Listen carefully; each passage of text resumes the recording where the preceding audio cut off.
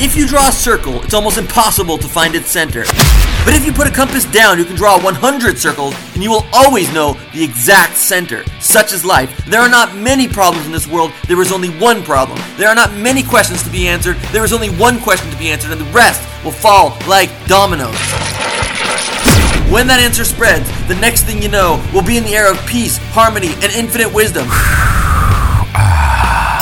Jewish mysticism has that compass, and the center is you. Welcome to the solution to everything. Hey, it's Rabbi Shmuel Pollan. Welcome back to the Solution to Everything show. We're going to talk about remembering what you read, because we know how important reading is, but what is the point of reading if you can't recall anything that you read? In the early 60s, a learning pyramid was put out by the National Training Laboratory, and according to their original research, only 10% of what we read is remembered. If we break it down by sentences, I'm telling you, it's lower than 1%. How many sentences in the book you last read could you finish if someone started it for you? So someone says, "It is something more akin to knowledge of twin natural laws. Now finish the sentence." Would you be able to finish the sentence? And how many sentences would you be able to finish? So we have a big problem. We need information to succeed in this world. But if we can't remember it, we cannot function in this world the way we should be. If we remembered, let's say, 80% of what we read, we would operate on a completely higher level of aptitude, and we would be that much more successful, and we would be that much more happy as a result. Now, what if I told you that if we applied some Jewish mysticism, we'd be able to get your memory of your reading up to 80%?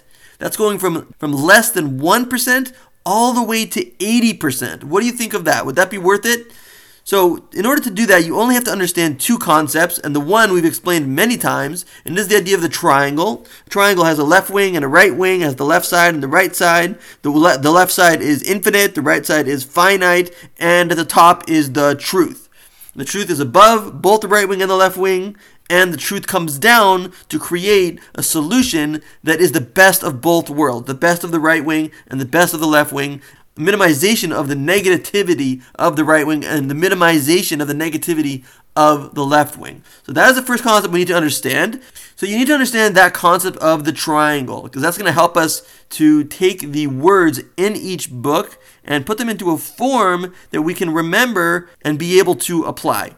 The next concept you have to know to understand Jewish mysticism, and therefore to understand how to succeed in this world, is Chachma Bina Das, which is the acronym for Chabad, and it means Chachma, wisdom, Bina, application, and Das, caring. In every single concept, there is the concept, the wisdom, then there is the application of the concept to myself, and then there's the caring to actually care about that concept. So for instance, you can learn that you're supposed to wear a seatbelt. That's the wisdom. But you need application. You need to apply that to yourself and say that I actually need to wear my seatbelt. And even then, it's not truly appreciated until the person actually, God forbid, has a car accident and his seatbelt saves his life.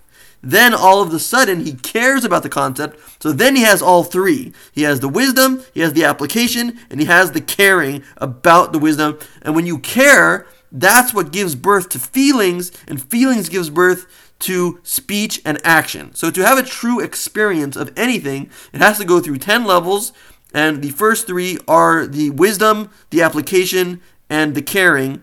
And the caring will give birth to the feelings. The feeling will give birth to actions, because people generally do what they feel like doing. So you could say my computer is useful. That's a wisdom. I will have gratitude for my useful computer. That's an application. I'm realizing that because it's useful, I should have gratitude. I'm applying that to my life. And then third of all, it gets stolen, and suddenly we truly care about that computer tremendously. In fact, we care about every single file on that computer because we now have intellectual caring about the concept. And we'll have tremendous feelings about the fact that our computer is gone, and we will take actions to try to get that computer back. So we'll have an entire full palette of an experience by starting off with these three aspects of our mindset, of our intellect. If you have the das, if you have the intellectual caring, you'll have feelings for the topic. You will remember those feelings. That's what's important to us, because we want to remember what we read. and then you may actually change your behavior, and that will be a full experience that you will never forget. So how do we get up to 80% recall of what we read? So first of all, the first change that you need to make is you have to just stop reading on your couch, and you have to actually have a notepad with you, or you have to have your laptop with you. And I know this isn't as comfortable and as loungy as you would like it to be. There are certain books that are for lounging, and there are those you don't need to remember. But there are other books that you really want to remember, like self-help books, because that's going to affect your life. So it is worth it to give up some comfort to have some way of taking notes on the book, because what I'm going to ask you to do is take at least one note, one sentence, to cover 2 pages. Every other page, you write down one sentence that's a note on what you read. That will increase your recall of the book tremendously, because most books give a concept and then they give a lot of anecdotes and they apply it to different situations, but they're just repeating the same exact concept in different words. So if you take a note every other page, you'll always be able to recall what you read by just going over your notes. The more times you go over those notes, eventually, at a glance, you'll be able to cover all of those notes. You'll be able to recall the entire book based on those notes, based on going over them once a month, going over all the books that you've read over and over and over again. And the more times you read them, the faster you can go through them. And then eventually you'll have in your mind many, many books that you have a total recall of. There was a great Hasidic master, a great mystic named the Tzemach Tzedek, and he had a son named the Rebbe Maharash. His name was Shmuel, which is my name, Shmuel. And he wanted to get some books when a bookseller was coming around. And his father said, "Did you memorize all the books that you have in your library?" He said, "No, but do you know all the books that you have in your library? Because you have a massive library." And he said, "Take out any book and read to me a sentence, and I will finish that sentence." He takes the book off the shelf, he reads him half a sentence, and he finishes the entire sentence. He had his entire library memorized to the level of each and every single sentence, and you will not reach that level, but you can reach a definite level of mastery when you take a note on every other page and you review your notes from time to time. You review them at least once a month.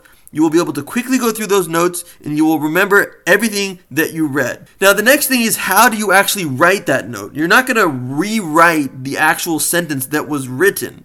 You have to rewrite it in your own words. That is the triangle. You have the right side of the triangle, the left side of the triangle. Those are the words that reveal more. The other side of the triangle are the words that reveal less and hold back more. But at the top of the triangle, there is a certain concept. There's something new that sentence is teaching us that we didn't know before, and that is the wisdom. So you have to use your 3 faculties of wisdom, application, and caring in order to have the experience necessary to truly remember what you read. So Jordan Peterson, in his 12 rules, writes, just for an example, sanity is knowing the rules of the social game, internalizing them, and following them. So that's a great sentence. But what does it have to do with our lives? What is new about this sentence that I didn't know before? So what's new is that I thought that sanity was something about keeping myself in order, keeping my mind in order. But now, from this sentence, I know that it's actually the feedback from people around me that will keep me sane. So that's the sentence that you're going to write in your notes. You're not going to write his sentence. You're going to write, I thought A, but now I realize B. I thought sanity was about something that you do, and now I realize B, sanity is actually coming from the feedback from the people around me. Now you have wisdom. Now you have the first faculty. Then you have to apply it to yourself. Say, let me think how this applies to me and my friends, me and my parents, me and my teacher.